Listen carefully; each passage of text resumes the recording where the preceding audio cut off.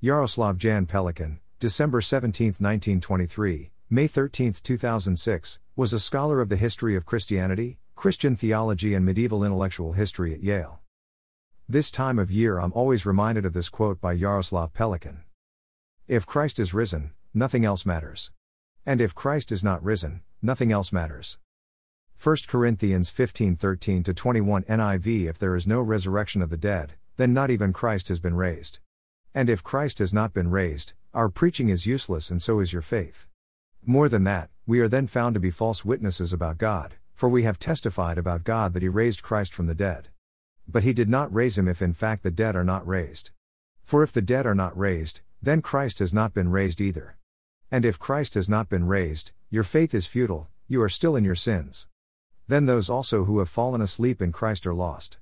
If only for this life we have hope in Christ, we are of all people most to be pitied. But Christ has indeed been raised from the dead, the first fruits of those who have fallen asleep. For since death came through a man, the resurrection of the dead comes also through a man. Emphasis is mine. Worthy is the Lamb. Blessings.